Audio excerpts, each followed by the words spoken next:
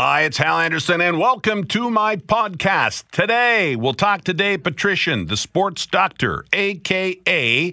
Dynamite Dave Petro, a former wrestler. I'm a little late to this party, but the documentary that I saw on the weekend will bring about a great conversation with Dave, so hang on for that. We'll also talk to Patrick Basham at the Democracy Institute about today's meeting between Trump and Putin in Helsinki, and also Chris Adams, a poli-sci guy at the U of M, will talk about tomorrow's by-election in St. Boniface. Please rate the podcast and also subscribe to it. And now, the podcast.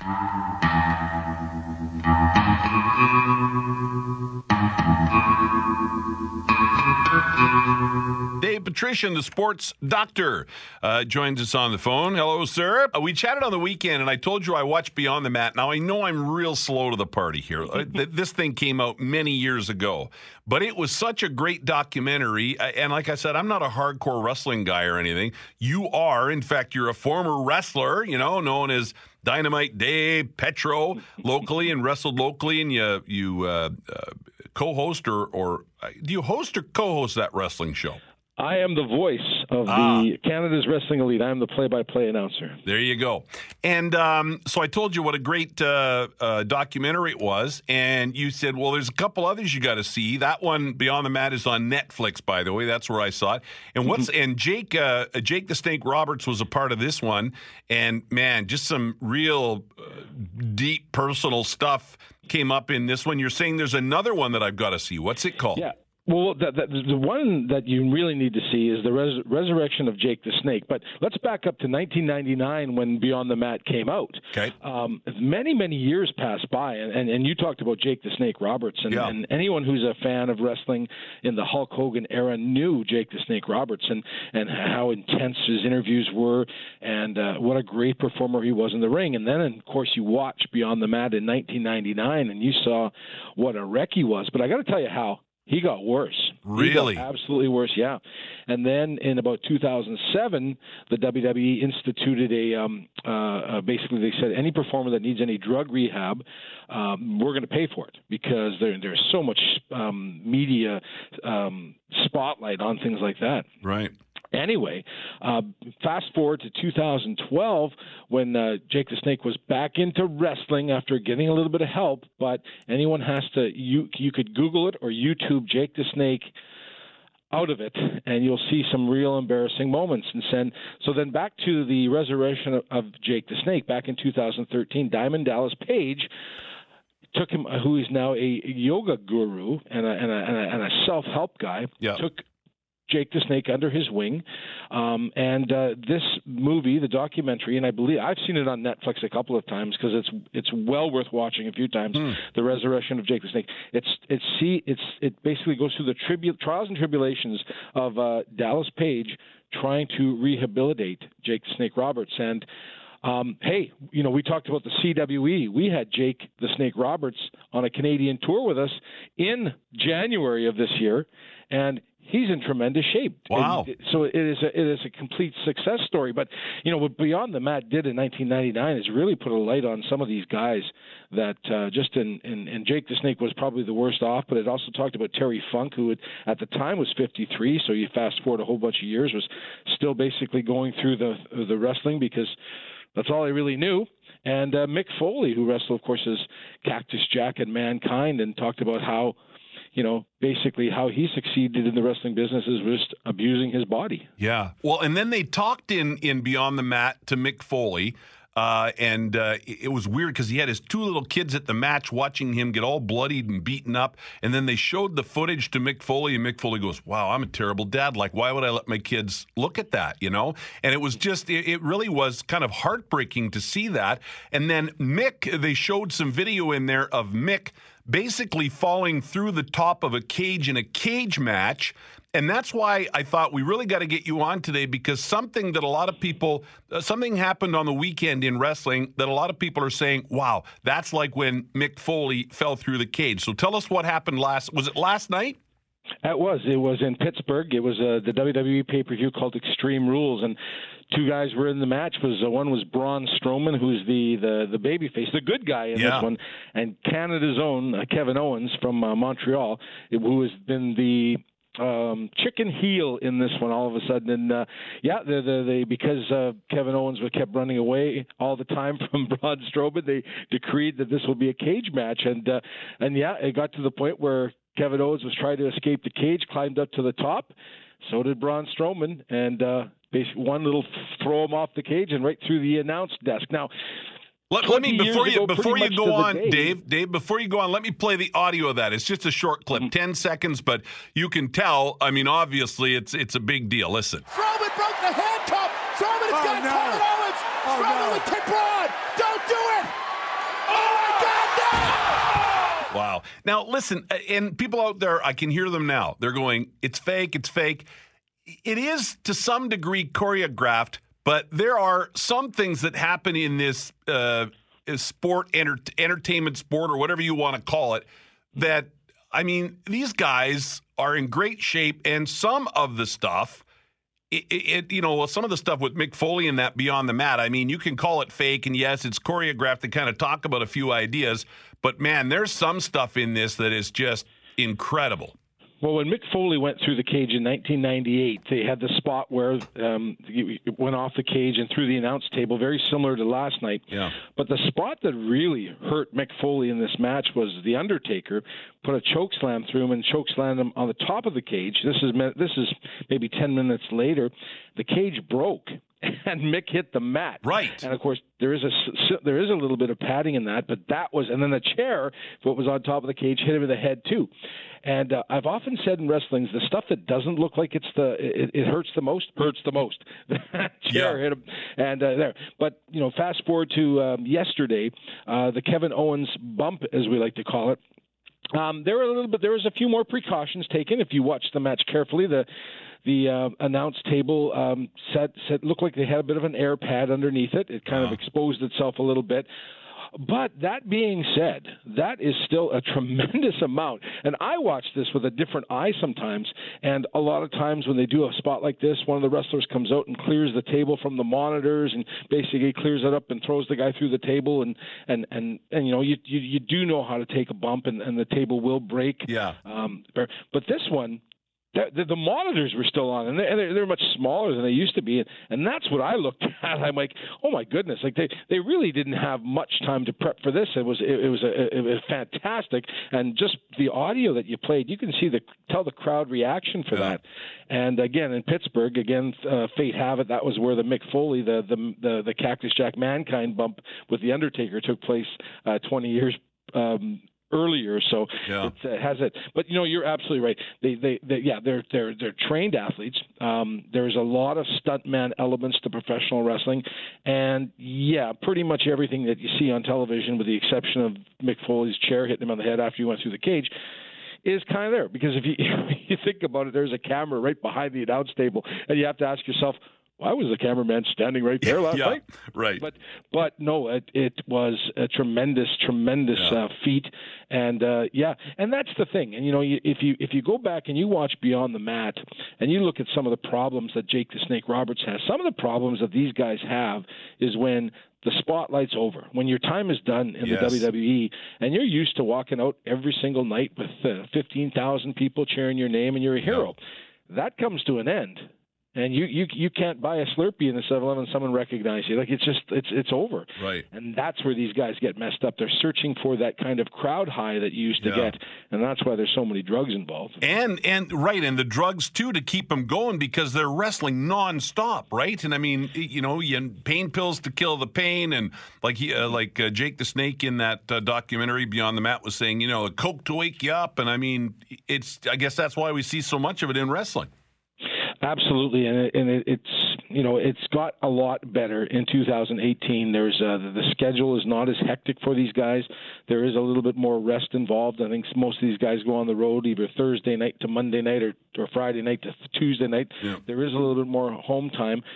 But when you're not in the wrestling ring, you are training, you're in the gym and things like that, and the injuries do pile up. Now, I only wrestled a short time in my whole lifespan at 53 years old, but there's times that you've seen me. Sometimes I limp around a little bit. And I don't take half the bumps that these guys do in this, and anybody that's been involved in wrestling can tell you that. We do it because we love the business, and we all became wrestlers because we were all fans when we were kids. There's no doubt about that. Yeah. But you don't do it for the money, do you, Dave? I mean, sure, some of them go on to be big stars in the WWF and make some good money, but boy, for the most part, wrestlers make crap money. Well, yeah, you have to make hay when the sun's shining, because when you have your top years, and a guy like Jake the Snake Roberts made a pile of money in the 80s and 90s.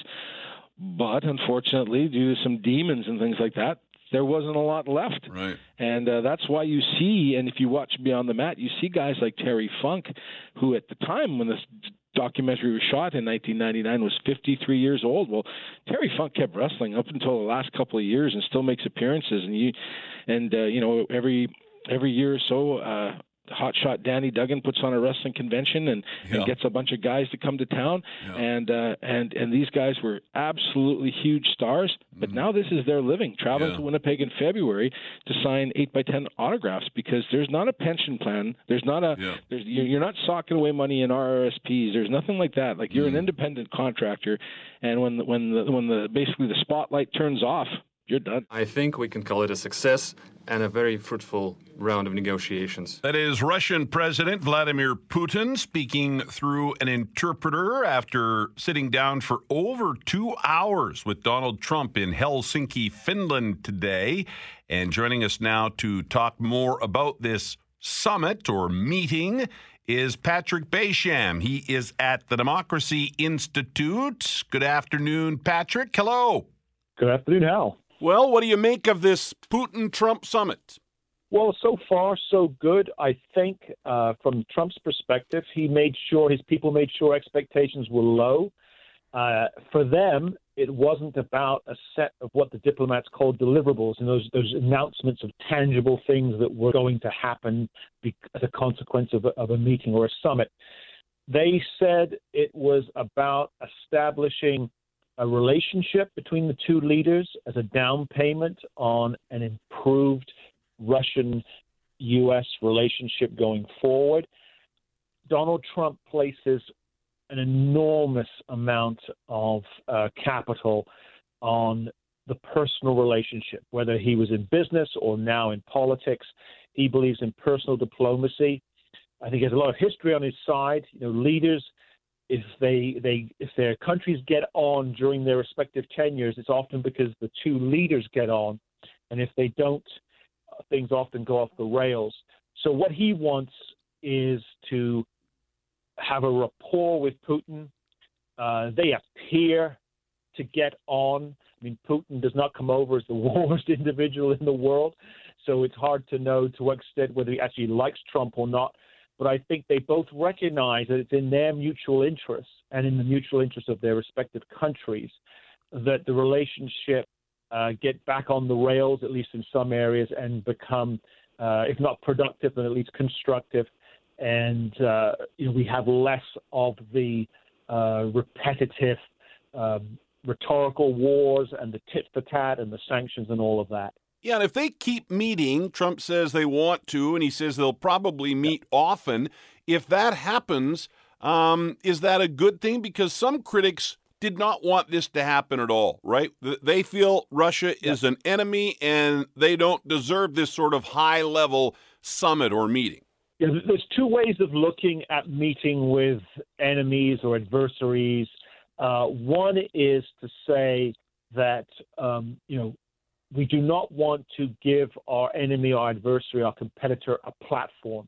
Putin obviously was delighted to have the opportunity to be on a global stage, standing toe-to-toe next to President Trump. That helps his international image. And some critics just don't want that, whether it's Putin or anybody else who they've deemed to be an enemy of the United States. The other way of looking at it is to say that if the relationship is bad, is there any way to improve it? Can you improve it with threats? Can you improve with economic sanctions, military buildups? Or can you improve it, at least in part, through two leaders and their advisors and aides literally meeting face to face and trying to have a candid discussion? Historically, those two approaches, the we don't touch them and the other let's get close and personal, those two approaches have been played out historically. Sometimes it works, sometimes it doesn't.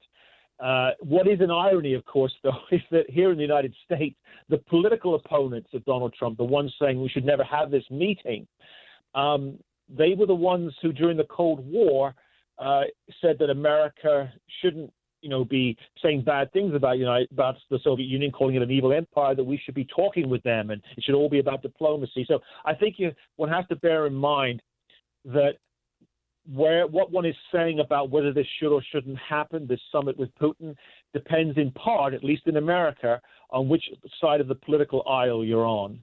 And what about for us here in Canada and the rest of the world? Does this meeting and the apparent success of it, does that matter to the rest of us? I think at least in the very short term it does. Trump says, isn't it better that we're talking to each other than not? And at least superficially, that's true. And I think it should be reassuring to Canadians and Brits and others that these two important leaders, Trump's a far more important leader than Putin is, but that these two important leaders representing important countries at least are willing to talk about their differences. And I think there is at least the possibility that those differences can be reduced and that we can become more aware of areas where the two countries can cooperate. Now, cooperating with a country that you think or have been led to believe is an enemy or at least a very serious competitor can be difficult to stomach for moral reasons, ethical reasons, etc. But in the cold light of day, which I think is where Trump is trying to come from, he's saying, look, it's in America's strategic interest to have a decent or at least a better relationship with Russia. And arguably, it's in the interest of Canada and other Western nations to do likewise. But of course, the proof is always in the pudding. This is a press conference we're witnessing today in Helsinki that's telling us things are going to get better. But we have to wait and see whether things do become better. Their meeting was scheduled for 90 minutes at the most. They talked for over 2 hours. Trump did bring up the Russian meddling in the 2016 election. Putin, as expected, I think, said didn't do it. They also talked about nuclear weapons. Are you surprised at all of the different topics that they did touch on? I'm not really, because there are so many areas both of contention between the two countries, but also of agreement. I think arguably most interesting is that Trump, in his press conference, preemptively let the world know that he talked with Putin and addressed the issue of election meddling in the U.S. He did that, obviously, to preempt questions and criticism of him and his administration.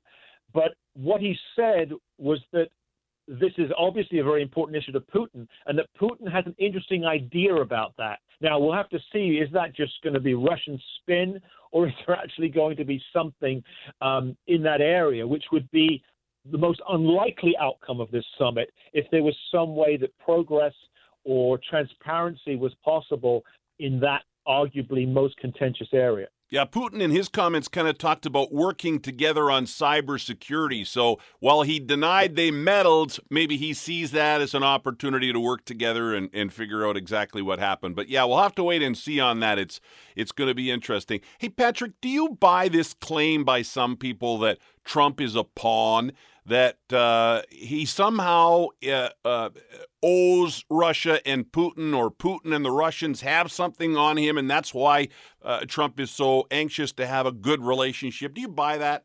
I don't. I mean, sure. I mean, I'm old enough. I've been around the block enough times to know that in life, almost anything's possible. But I think you have to go with whether or not there's evidence. There's no evidence that Trump has in any way colluded with the Russians or is a pawn of the Kremlin. I mean, will that evidence come out? It's possible. Anything's possible. What we do know for a fact is that the Russians attempted to interfere in the American election. Of course they did. That's what major powers do. America does it all the time. Right. The Russians probably did it more crudely than other countries. And did it help the Democrats more than the Republicans? It's hard to say. Did the Russians get the outcome they wanted? I think so. But there's a difference between hoping Hillary Clinton wasn't elected president and actually having a decisive hand in her losing the presidency. Any final thoughts here, Patrick, before I let you go? I just think it's interesting that we're seeing President Trump, who, like one of his predecessors, Ronald Reagan, came into office as someone who was viewed as probably something of a diplomatic cowboy, and unstable and likely to, start wars rather than make peace. And we've seen him both with the North Korean leader, now with President Putin of Russia, apparently making a genuine concerted effort for better relations and regarding those respective countries to a more peaceful future. He may not get it, but I think in both cases, Trump is demonstrating that he's going to continue to surprise his critics and his opponents. One more quick question. You're at the Democracy Institute. Today's meeting, good for democracy? I think so. I think whenever a major Western democracy engages with what I would describe as a sort of a managed democracy in Europe, it's a good thing because they get to see how we operate. And for all our problems, we are still the best example of how people can live together in a civilized way. So I think more such meetings are going to be helpful rather than unhelpful. Patrick, I really enjoyed this. Thank you very much. My pleasure, Hal. Anytime. Is Patrick Baysham joining us at the Democracy Institute.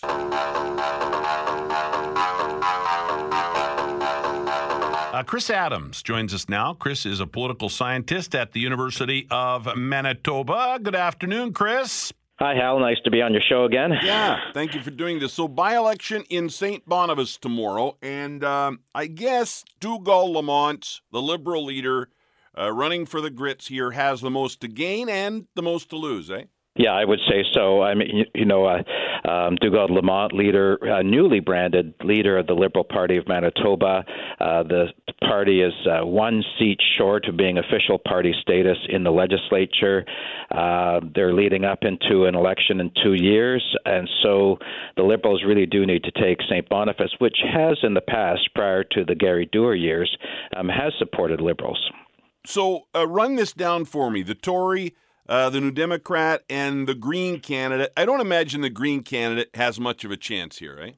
No, the Greens really are usually there to put forward an agenda or to push, the topic of environmentalism, and they play a real role in that way. But it really is the three candidates would be Mamadou Ka for the Progressive Conservatives. He came in second place in the last election against Selinger in St. Boniface, and Dougal-Lamont, who we just spoke about, yep. But also Blandine Tona, who's a social activist who represents the NDP for this constituency. So I would say that if it's not a three-way race between the three parties, then it'd be mostly between the NDP and the Liberals on this one. It's the NDP to lose the seat if they do, and it's the Liberals to really gain the seat. In some ways, I think the Progressive Conservatives would like to see the Liberals win this by-election simply so that the center-left vote in the coming provincial election in 2 years will have a rejuvenated Liberal Party up against the NDP for the center-left. Yeah, the Tories here, I think they'd love to win it, but if they don't, it's not a huge deal. It's not really expected. That's right, and sometimes a by-election is perceived as a way by which voters are judging the sitting government. But really, just like Point Douglas before as a by-election and now St. Boniface, I don't think people realistically see the Progressive Conservatives winning this election, though they could surprise people. But it's not really seen as a judgment on the sitting premier. And low voter turnout expected. It's a by-election. That would help who? Probably the NDP candidate here? Probably. Well, it's hard to say, Hal. But we do anticipate low voter turnout for two reasons. One is that summer elections tend to have low turnouts, just people are more concentrated on being at the lake or taking care of their kids on summer holidays, so on and so forth, or they're traveling. The second thing is by-elections are notorious for having low turnouts, and it's simply because you aren't choosing the government. You're really just choosing a local candidate and maybe the party. So it doesn't have and it doesn't have all the media attention you have during a provincial or a federal election. With that being said, we can see really the Liberals and the NDP putting a lot of resources of getting the vote out. So there will be lots of people driving voters to the voter stations, phoning people to remind them it's election day, etc. So I see a lot of activity going on for the GoTV, as we call it in political science, the get out the vote, which will be happening. So when we wake up on Wednesday morning and we've got a winner, whoever that winner is, what sort of messages are you looking for? What will that tell us about provincial politics, do you think? Well, I would say that the big message, if the Liberals, and it's not a slam dunk, but if the Liberals take this constituency away from the NDP, the story will be that we've got now a Liberal Party that's got more capacity, more able to have resources to run an office in the legislature and to have more say on the legislative floor during debates, etc. So it would be that there are three parties with a voice in the legislature instead of 2.5 parties. And at the same time, if the NDP win this constituency race, then it'll say that the NDP are really in a position to be the strongest opposition going into the next provincial election.